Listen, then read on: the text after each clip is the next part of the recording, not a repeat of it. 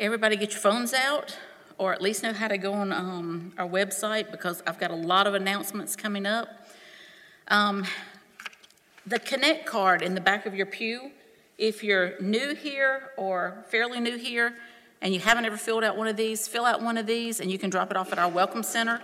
But on the back, if you have a prayer need, we ask you to fill that out. Let us know what your need is.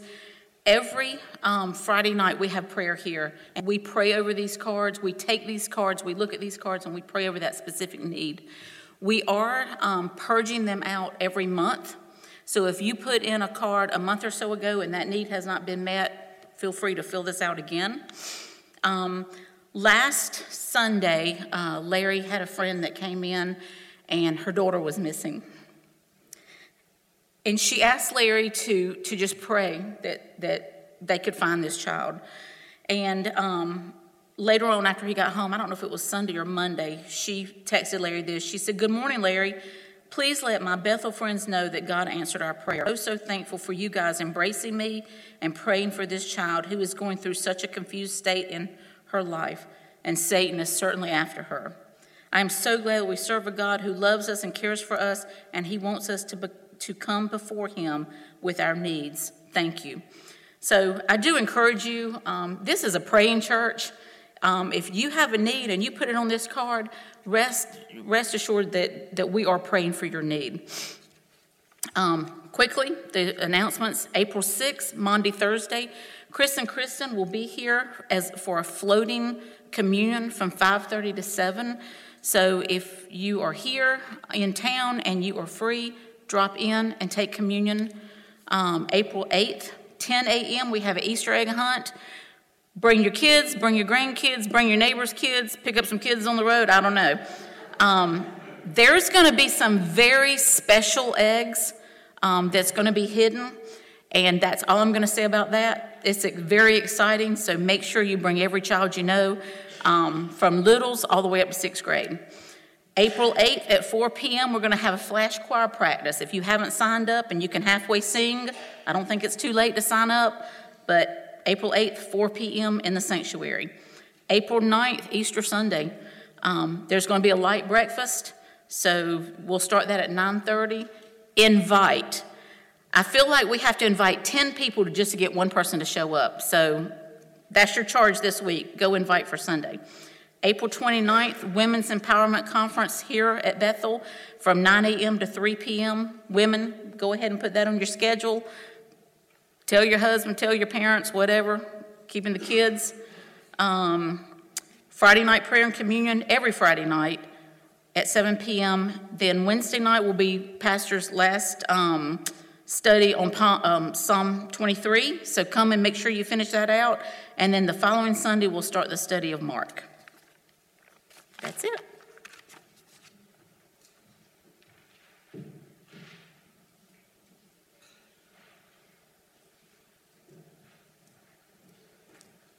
Good morning, Bethel. It is so good to be with you in the house of the Lord today. I can say, standing before you this Palm Sunday, I have never been more excited about a Sunday sermon. King Jesus is the title of the sermon. And for some of you, I hope to make this very clear. This kind of struck me as we were singing this morning. And I know, Colin, you have your own story like this, but as we were singing the wonder-working power of the blood, I know there was a story of me telling my dad one time, I just wanted to know who was Wanda. Who was Wanda? It's a different wonder-working power than what we sang this morning, but what I do pray is that every word today would be very clear, and of course that God would speak through me this morning. Isaiah 62 in verse 11, we'll start off this morning. You can kind of keep the flipping to a minimal if you'd like. You can jump to Mark 11. That's where we'll spend the majority of our time today, and you can let Alex do the heavy lifting back there. But Isaiah 62:11 says, "Look, the Lord announces to the entire earth, say to daughter Zion, look, your deliverer comes. Look, his reward is with him, and his reward goes before him." So the first question I'd like to give you is, what is Palm Sunday? I don't want to take anything for granted this morning because I know, even myself, I didn't always know what Palm Sunday was, right? So Easter we talk about, a lot of people associate the cross and the resurrection with Easter. But a week prior to that, you have this season where you have all the beginning of what we call Passion Week or Holy Week start, where Jesus rides into Jerusalem on a donkey. And this is where we can look more clearly than anywhere else as far as a physical event that has happened where Jesus is allowing himself to be recognized as king. He says, yes, I will receive your worship, and I'm going to ride in on a donkey, fulfilling so many prophecies. We'll look at some of those this morning. And it's one of the most powerful times of joy and celebration that we can point to surrounding Jesus in Scripture. And so this morning, I want to look at a few things, but I want to mention that I won't be able to cover everything this morning. The last couple of years, we've done a few different things on Palm Sunday. I'll mention that next year, we'll have Chosen People Ministries back for Palm Sunday. They were here last year, if you remember the Seder meal that we had on a Sunday morning. This is the actual Passover celebration, the meal that takes place. Of course, we had a truncated version, for Sunday morning purposes. And so that was what we had last year. A couple years ago, it's interesting to think how much has changed in the course of the pandemic and whatnot. But 2 years ago, Pastor Larry Smith preached a sermon. You can go find it on the website. It's called The Lamb, the Colt, and the Gate. And if you want to go search for that, you can find all the prophecies that are tied to this event. I won't go through all of them this morning regarding the Lamb, the Colt, and the Gate. But I hope to still bring to you the impact of what these prophecies mean for us, and to see really the power that is tied up in Palm Sunday. And the fact that Jesus said, yes, I am the King of the Jews, but I'm the King for all people. And when you come to the cross, you are now changing the entire course of your life. What was dead is now alive, and you have freedom forevermore. Amen? All right, Zechariah 9:9 is the main prophecy I want to just at least acknowledge this morning before we get a text in Mark. And the verse reads, "Rejoice greatly, daughter of Zion. Shout, daughter of Jerusalem. Look, your king is coming to you. He's legitimate and victorious, humble, and riding on a donkey,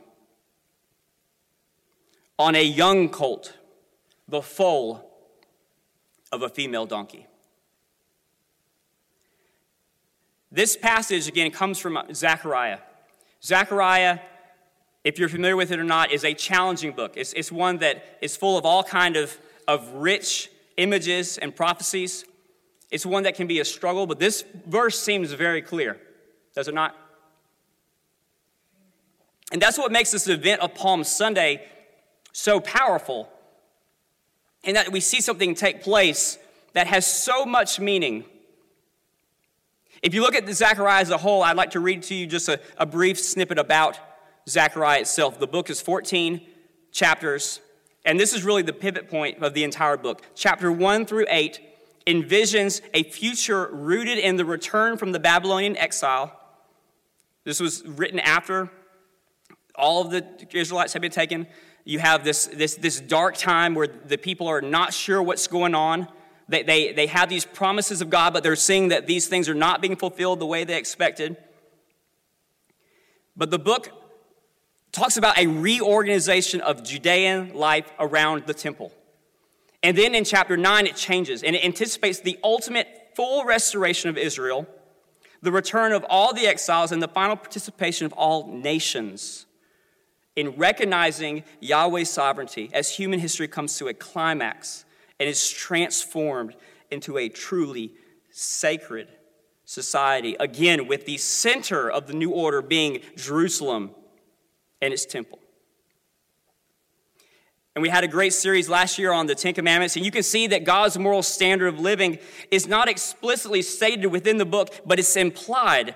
And the way the scripture is handled promotes the prophetic, all that would spring forward into the New Testament, this kind of conglomerate use of Old Testament, similar to the way Revelation handles it. And Zechariah 9 is as pure as any poetic text in the entire book. Now, if you've studied this at all, you'll know that Zechariah 9, I'm just giving you that one verse because the rest of it, again, is a lot bigger than just him riding into Jerusalem on a donkey. But I wanted to bring this before you this morning and acknowledge that there's so much going on here just tied up in a simple donkey. Would you pray with me? Lord God, we thank you that you are on the throne. God, we thank you that you are the King, that you have set yourself above all the powers of darkness, Lord, that you have, through humility, God, bore the cross, and that you have purchased, God, victory for us today. God, I thank you for this opportunity to stand before you and be your herald. Lord, and I pray that your Holy Spirit would do your work today, that you would bring the death to life, and that you would minister, God, in your people today a new work, that you would give us your eyes, Lord, that you would help us to see, Lord, God, your plan, not just for us, but for your world, and that we would trust you in all things. In Jesus' mighty name, amen. So again, Mark 11, verses 1 through 11 is where we'll spend our time this morning. But before we read it, I want to just mention this concept of the donkey. I chose this telling of the account just because of kind of the simple nature of the way Mark gives it. And there's such focus on this donkey being singled out. But I was wondering kind of what is kind of the precedent in Scripture going forward. But prior to this, I did not realize that Isaac himself, Abraham, the promised child, way back in Genesis 22, rode a donkey as a father was set to sacrifice the promised son. Isaiah specifically, the verse we spoke out, there's tons of Christ prophecies here, but even Isaac in this moment is a type of Christ. We've heard stories about Abigail, and we know that even with Jacob, donkeys were used to bring gifts. We know that donkeys were used in a symbol of judgment at times. You're familiar with Balaam. Okay, so there were times where there was judgment involved. Even today's passage, we won't focus on the judgment, but as the tables were flipped in the temple, there was still a judgment of sorts that was happening to the Pharisees and all that would go forward in that moment. Alex, if you would put up Genesis 49, just briefly look at this verse. In the prophecy in Genesis, this is not a part of our Genesis series, but I just took this as so striking. The messianic prophecy at the end of Genesis has a connotation of this as well. The scepter will not depart from Judah, nor the ruler's staff from between his feet. Until he comes to whom it belongs, the nations will obey him. And we'll be talking about a colt this morning. Look at verse 11. Binding his foal to the vine and his colt to the choicest vine.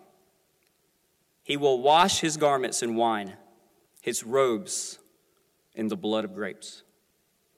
I'll leave that up there just for a minute, just to marinate on how strong Christ is in that verse.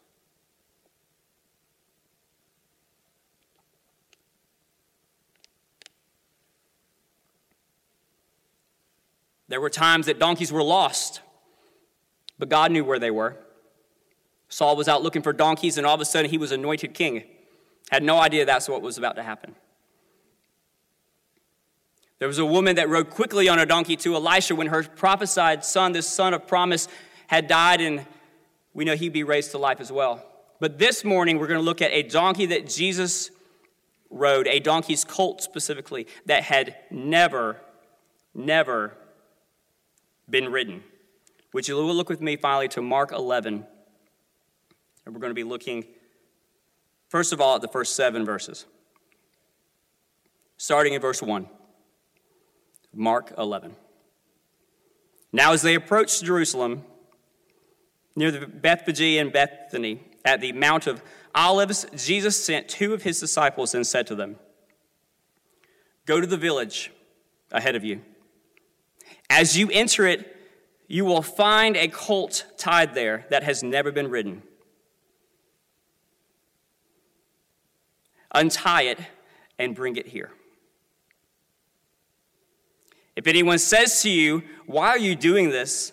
say the Lord needs it and will send it back here soon." So they went and found a colt tied at the door outside in the street and untied it. Some people standing there said to them, "What are you doing untying that colt?" They replied as Jesus had told them, and the bystanders let them go. And just for a brief moment, the obedience of the disciples. Then they brought the colt to Jesus, threw their cloaks on it, and he sat on it. I know when I first read this passage some years ago, I was troubled at the idea of them, stealing this colt. Like, what is going on? And as I've been to study it this week, looking into all the different implications of it, apparently there's a a thought in this time frame that they would have been familiar with called Angaria. It's something that was in the culture. It was something the Romans used. They actually adopted it from the Persians, but it was this idea that animals could just be impressed into service at order of the king. The king needs it. I thought about mentioning, Brother Matt, if Cooper was available to be just impressed into service this morning.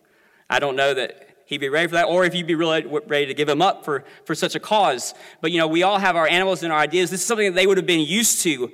But why would the king want a colt? An untrained donkey? Doesn't make any sense in the natural, right? It makes absolutely no sense. But the owners agreed to it.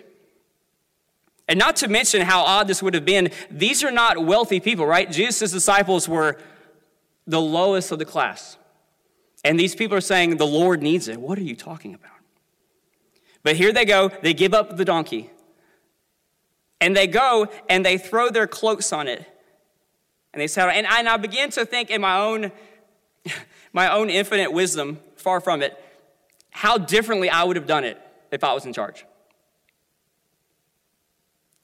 I thought to myself, certainly I would have wanted the donkey to be trained, to be mature. I was talking to Christy about this, and she was like, I would have bought a horse. I was like, sure, right. I would have at least, purchased the donkey myself, right? And so to have it to be mature and to have all the dots covered. If you know me, I maybe not be the strongest on planning, but I do like to plan. Those of you that went through the Bible plan a few years ago, I enjoy some structure and the planning. But the problem is, I would have totally missed the mark here. Because even though mine would have been better prepared, I would have totally missed out on all the pure and holy implications of the sacrifice that was being set up. That Jesus Christ, the Lamb of God, would sit on this donkey that was wholly prepared, that it had not been touched, it had not been trained. It's literally the Holy Spirit himself that breaks in this donkey. The master's touch, if you will, where he would just sit on a donkey, and you can look at the word even as having implied that this is kind of a masculine baby donkey, one that would have been unnaturally calm. It would not have made sense for this donkey just to let Jesus ride on him. But how many of you know we serve the Prince of Peace?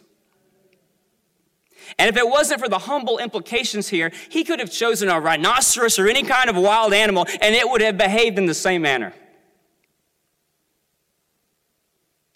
But the point was to fulfill the prophecy, to fulfill all that had gone forward. And again, there's more than just one prophecy here. I've gone through a few of them. There are more. When the people were out on the street, they were singing out another prophetic word. Let's read the next few verses and we'll get to that. Starting again in verse 8, and we'll go ahead and read through verse 11. Many spread their cloaks on the road, and others spread branches they had cut in the field.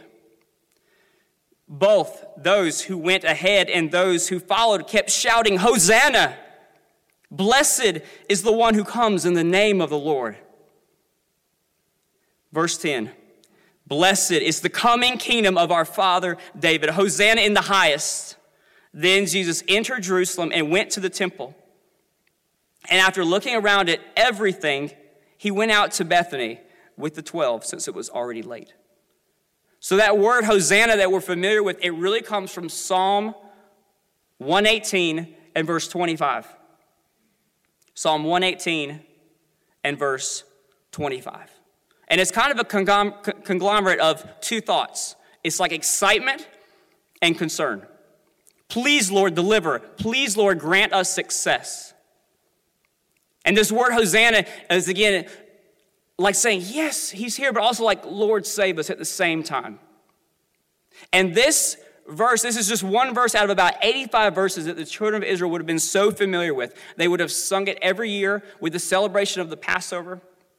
If you don't know all that's involved there, they're celebrating year after year what God has done for the people in rescuing them from Egyptian bondage. And so Psalms 113 through 118 have been associated with just this Passover season. And in this great text, some time back I preached on the cornerstone, verse 22 of the same psalm. You have all these messianic ideas that are encapsulated in what God has already done for them, but they know that it's not quite fulfilled yet, and they're looking for that to happen. And so then in this moment, Jesus is allowing them to worship him as the messianic fulfillment for what God's plan has always been. This is the first time without question that on this mass scale, there is no more secrecy. There's no more, oh, my time is not yet. Or yes, you can know this, you can see this miracle. No, he's saying anyone and everyone. And see, I'm so short-sighted. Who's to say that I would have not totally missed it in that moment? The Pharisees cried out, "What are you doing?" And his response to them in Luke 19 and 40, you can put that up, Alex, is that even the rocks would cry out if he did not receive this worship at this time. The rocks would cry out. Yes, the inanimate, created, really kind of the least spectacular part of creation, if you would think about it. The rocks would cry out if it were not.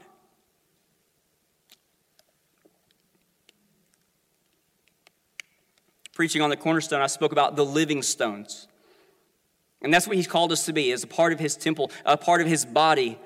But he said, no. If you would not worship me, just the literal rocks would cry out. And so this morning, as we step into this, there's one main point I want you to receive this morning.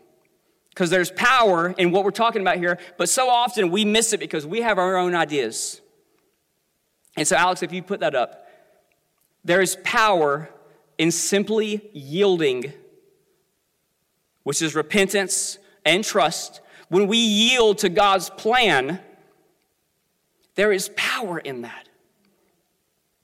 And we don't always understand, right, the end result. The disciples didn't understand what was going to happen Easter Sunday morning. Even though they had been told, it took a long time for that to really sink in and for them to understand what was going on. In our lives, we think we have it all figured out, but so often, Jesus knows the full picture, and he only gives us the next step. And in such a way that we have to take that in faith. We feel an urge and a prompting, and we're like, God, that doesn't make any sense. I know you promised healing, but I just can't step into that. Whatever it might be, right? It's something that seems so unattainable, but God gives it to us in such a way that we don't understand the full picture, and we still need faith to walk and to trust in him. So this morning, as we think about this, I want you to know there's a prophetic peace in all that God has done here. The symbol of a donkey is a powerful, powerful symbol because it's happened. This is a historical event that has taken place, recorded in all four Gospels. But the next time it will not be a donkey. It will be a white horse, amen? And so when you see in Revelation 19 that Jesus is coming back on the white horse, this is the same picture, except now it's the fullness. You have the judgment and the authority and the peace, because if you're in Christ, this is wonderful news. And there will be those that say, deliver us, but that door, as we talked about the ark recently, the door will have been closed. And so right now, there's this prophetic peace in this moment. And all the prophecies that have led up to this point, this is the most powerful day. Again, prior to the resurrection, prior to Pentecost, this is the most powerful day that we celebrate on the Christian event calendar. It proves that God is a promise-keeping, prophecy-fulfilling God. I didn't read to you verse 10 of Zechariah 9, but it talks about Ephraim and all these different cities and the weapons being laid down. We know that there's still not peace fulfilled yet, right? In the world. We don't see that yet. But we don't have to worry about how God's going to accomplish that. We trust that he will accomplish that. It's not our job to bring that about. When he comes back on that white horse, it will be brought about. Amen? It's not something that we are to worry about. We're to look for it. We're to long for him to return.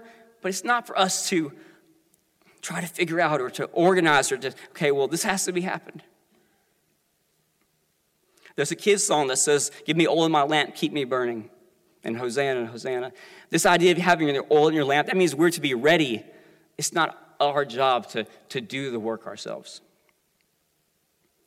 One thing I also want to point out here is the celebration. I know y'all are probably a little tired this morning. This celebration that you see in this passage, you can't even really get a picture of it.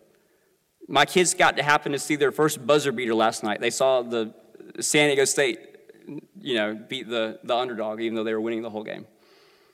This idea of the Final Four going on in March Madness, we all have teams that we pull for in this area, some stronger than others and what have you. But all of our teams are out, right? But the closest thing I think I had read that you could probably compare this is something kind of like when a city gathers together and they're celebrating, right? And there's this kind of hysteria, pandemonium of sorts that people are just going crazy, and some don't disagree with this should be going on and this, that, and the other, but that pales so far into comparison, right, to just a simple team winning a championship. I can tell you that that's an exciting moment, but it goes away just like that, right? Even the players that won the championship, they're automatically looking towards next year. I mean, if they want to have success, right? I mean, they can revel in it, and they're going to be out of a career very long. So it's just one of those things where it's such a fleeting thing. But for us, looking at this celebration, we know that there was as much celebration as any time that we can see in the Scripture. And why were they celebrating? I don't fully know that they even really understood why they were celebrating, but I will tell you why they were celebrating. This was the God-man, fully God and fully man. He was perfect, yet perfectly relatable. He was all-powerful, sovereign God, somehow willing to submit to being a human, completely so to where he would be able to bleed and die. That blows my mind. Even more so that he would do all of that because he loved me. Enough to where he wants a way to have a relationship with me. And if you wonder why, again, for us, as far as the application point, he wants us to be able to foster this heart of worship. To know, God, all of this I just lay aside. I'm putting it at your feet. And the same way they worshiped here in this passage, we are just to live our lives in that same worship. We're to walk in a power and excitement, knowing that there is nothing, literally nothing to fear. Neither past, nor present, nor future. There is nothing to fear. Why would you fear when such a perfect creator, sustainer, and Lord has done all this in your place? Just that you may have a chance. Just that you may yield, that you may bow at his feet, and that you say, yes, Lord, I trust you. All this was done just so that would be possible. So how could we fear? How could we even chance to minimize what has been done by us thinking that we have anything to worry about? Thirdly, if you do not know the gospel, I want you to know very clearly that Jesus Christ died for you on that cross. That there's nothing about what we have done that makes us worthy. Even when you accept him, you are fully justified in what he has done for you. And we walk towards the end filled by the power of the Holy Spirit, walking and yielding to everything that he has for us. And that the gospel is totally centered on Jesus, totally centered on what the Father has done for us in the story of Scripture. And this news was exciting then, and it should be just as exciting now. I challenge you this week to be sure to invite people next Sunday to Easter. As Tammy was joking about bringing kids off the street or whatever, I challenge you to bring people. The breakfast is a great opportunity to say, look, this is what's happening. Can you just come and be a part? Friends and fellowship, right? There are things that we can do to encourage those of us. We know people that do not know the Lord. Amen. Several people will know the idea of Easter, have some kind of a positive connection to Easter, but this is just kind of one of the easiest entry points into the gospel that we have on the calendar. It's absolutely, some people have plans, but it's not like the plans they have on Christmas Day, I promise you that. So invite people. The gospel should be what drives us, what motivates us to step out and to talk to people, to be an encourager, to be someone that actually believes and is transformed by what we say, right? And not just say, okay, well, this is my identity here on Sundays, but then I just kind of ho-hum, whatever.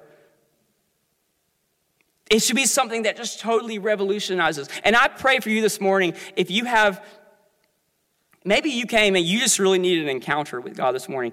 At the altar here at the end of the service is an opportunity for you to be ministered to in whatever that way looks like. Because I will tell you this, in the same way that we have a simplicity of salvation, we talk about the baptism of the Holy Spirit and these kind of things, but that is just as simple. In Luke, where we're given that prayer on the Holy Spirit and how we're just to trust God and not question God's motives or what he might surprisingly give us, that's the simplicity of the gospel, simplicity. And I would say even so much so we need to get out of our own thinking when it comes to order and structure and all these things. You look at Cornelius in Acts, God can do whatever he wants. He can take someone who's not even saved, get a hold of them, fill them with the Holy Spirit, all in this one moment. It revolutionized the church in Acts, and I think sometimes we get too caught up in the way my theology is perfect and everything. I'll tell you what's perfect about our theology is that Jesus is the way, the truth, and the life. And that's the door. And so when you're thinking about all these things, that's the same door you enter for salvation, for healing, for this closer walk. And so this morning, I challenge you at the end of the service, not just to look around and say, okay, well, God, maybe this person really needs you. We all need him. We all should be looking to go deeper. Because that morning, there were so many that missed it. I don't know how many in the crowd shouted, crucify him the next week. But I know that they didn't have the full picture. But thank God we're on this side of time and we understand it. Let's not take it for granted. Because when you really step into it, there's an empowerment.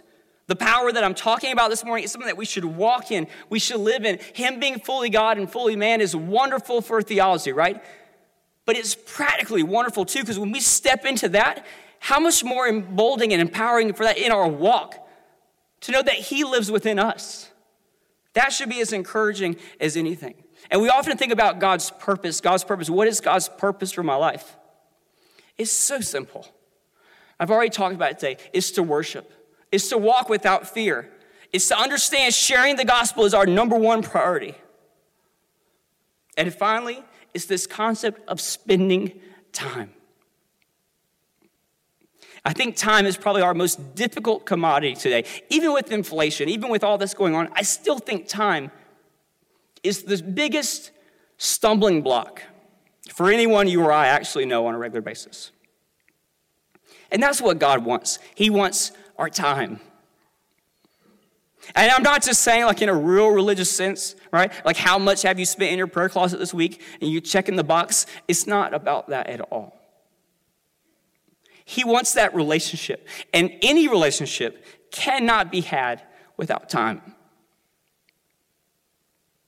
And so this morning, as the praise team comes forward and we prepare for the end, I want you to know that this morning does begin the process of a holy week, a passion week that we celebrate and we appreciate the honor of all that God has done in the Word.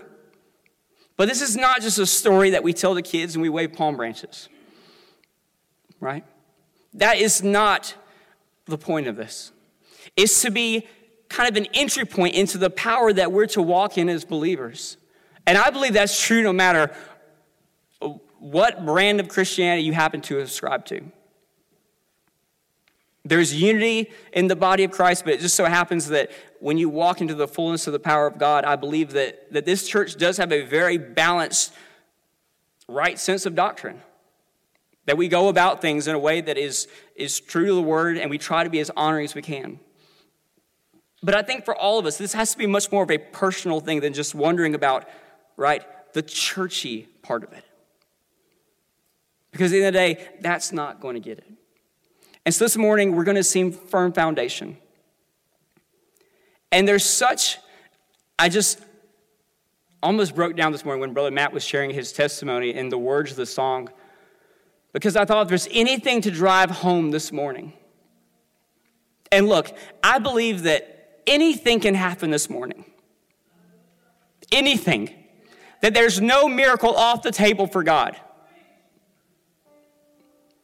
And so often we get caught upon that, and well, God, you didn't heal such and such and all these things. And so when you understand that we can still have joy in chaos, and we can pray for the powerful miracle, that's where you get to the point where you can say there should be no fear whatsoever. Because to live is Christ and to die is gain. But for us today, we're to walk in the fullness of the power of God, knowing that the same God that rose Jesus from the dead, the power of the resurrection is today and is in the believer today. So when we gather at the altar to pray, it's not just, okay, we're doing what we're called to do. There's literally the power, the Holy Spirit power that rests in the believer to pray and intercede for one another as Jesus Christ himself intercedes for us in heaven. So this morning, I invite you to stand. I invite you just to worship. Let's just spend a moment right here. I know we'll come down to the front, but let's just spend a moment just worshiping God before we go any farther.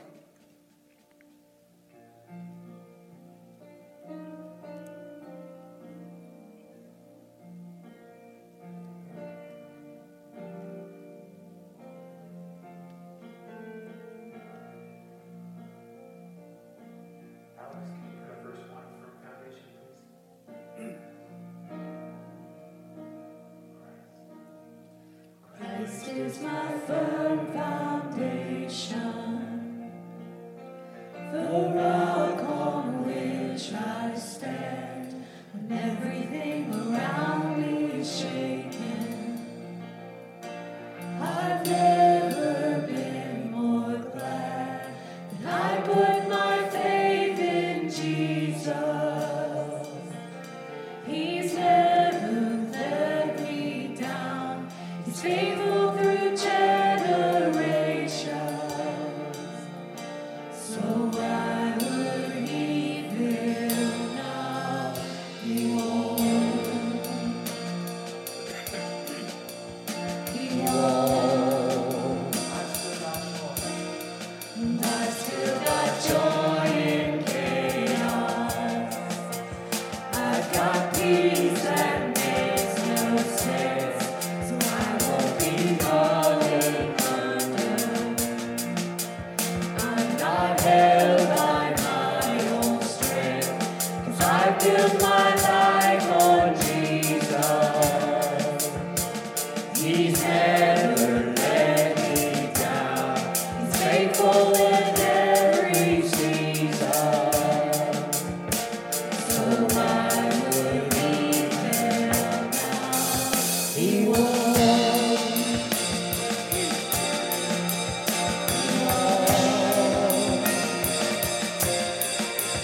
He won't fail. He won't fail. He won't.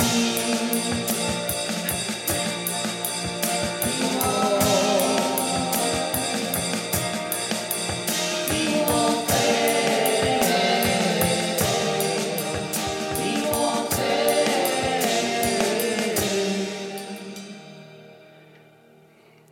I'm not doing a formal altar call this morning, but what I am doing is making the altar open. If you want to respond for salvation or any other need, take this time to go ahead and come forward. And we will all come forward in a moment, but I still want to give kind of a faux altar call moment. The prayer altar workers will find out what your need is, but if you want to come forward for a particular prayer this morning, regardless of what it is, would you come now?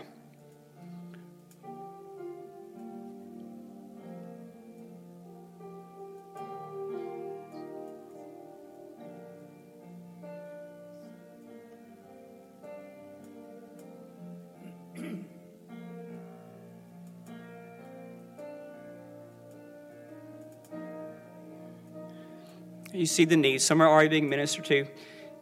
Altar workers would come forward. And even beyond that, if we would all come forward just to worship this morning at the altar. Do not miss this moment. I believe so with all of my heart that the power of God, the beautiful thing about it, church, is there's so much power here in this place right here than there was on the streets of Jerusalem that day because the Holy Spirit has fallen.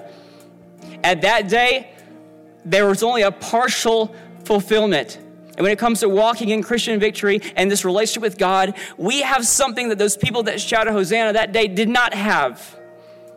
So don't wish you could literally see him today when you have something so much better. Would you worship this morning?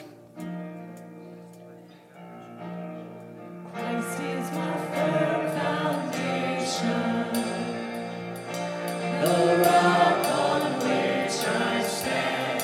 When everything around me is shaken, I've never been more glad, and I put my faith in Jesus.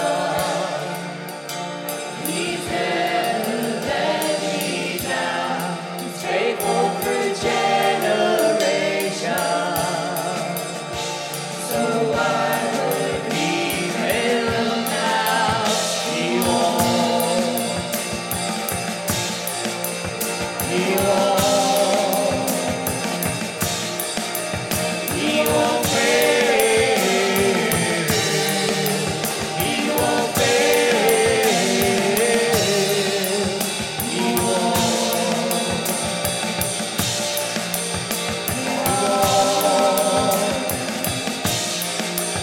He won't fail.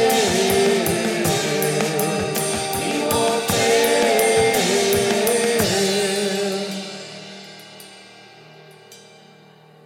Rain came, wind blew, but my house was built on you, and I'm safe with you. I'm gonna make it through. Rain came, wind blew, but my house was built on you. I'm safe with you. I'm gonna make it through. Rain came, wind blew, my house was built on you. I'm safe with you. I'm gonna make it through. Yeah, I'm gonna make it through. I'm standing strong on you. Yeah, I'm gonna make it through. My house is built on you. My firm foundation, the rock on which I stand. When around me is shaken, I've never been more glad. I put my faith in Jesus. He's never let me down. I know the generation. So I believe him now. He won't. He won't. He won't fail. He won't fail. He won't. He won't. He won't fail. He won't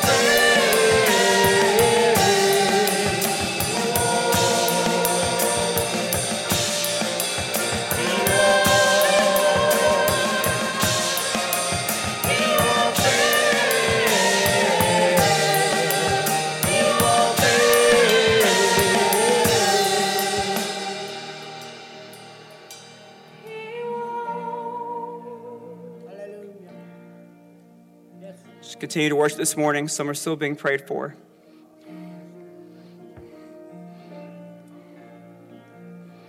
God, we give you praise today, Lord. We know, we trust, Lord, that you are fully able, God, to do anything so far above, God, what we can think, ask, or imagine. God, I thank you, Lord, that you love us. God, I thank you, Lord, that you have bought us with a price. Lord, the reason we come and we celebrate every Sunday morning, God, is because of what you did rising from the grave, Lord God, that Easter Sunday morning.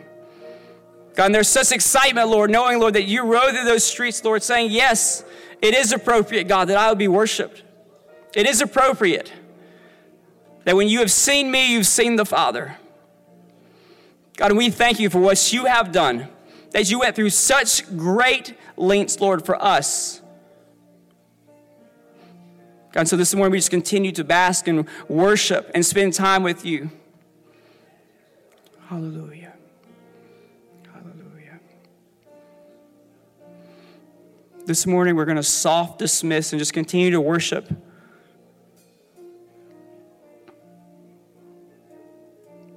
Brother Alex has a song that I've asked him to be ready to cue up. And so if y'all would like to just spend time at the altar as well, the praise team can just join in a time of worship. And again, if you'd like to go, you may. Larry may even come up and do a hard dismissal, but just continue to spend time worshiping this morning. Alex, you can go ahead and play that song.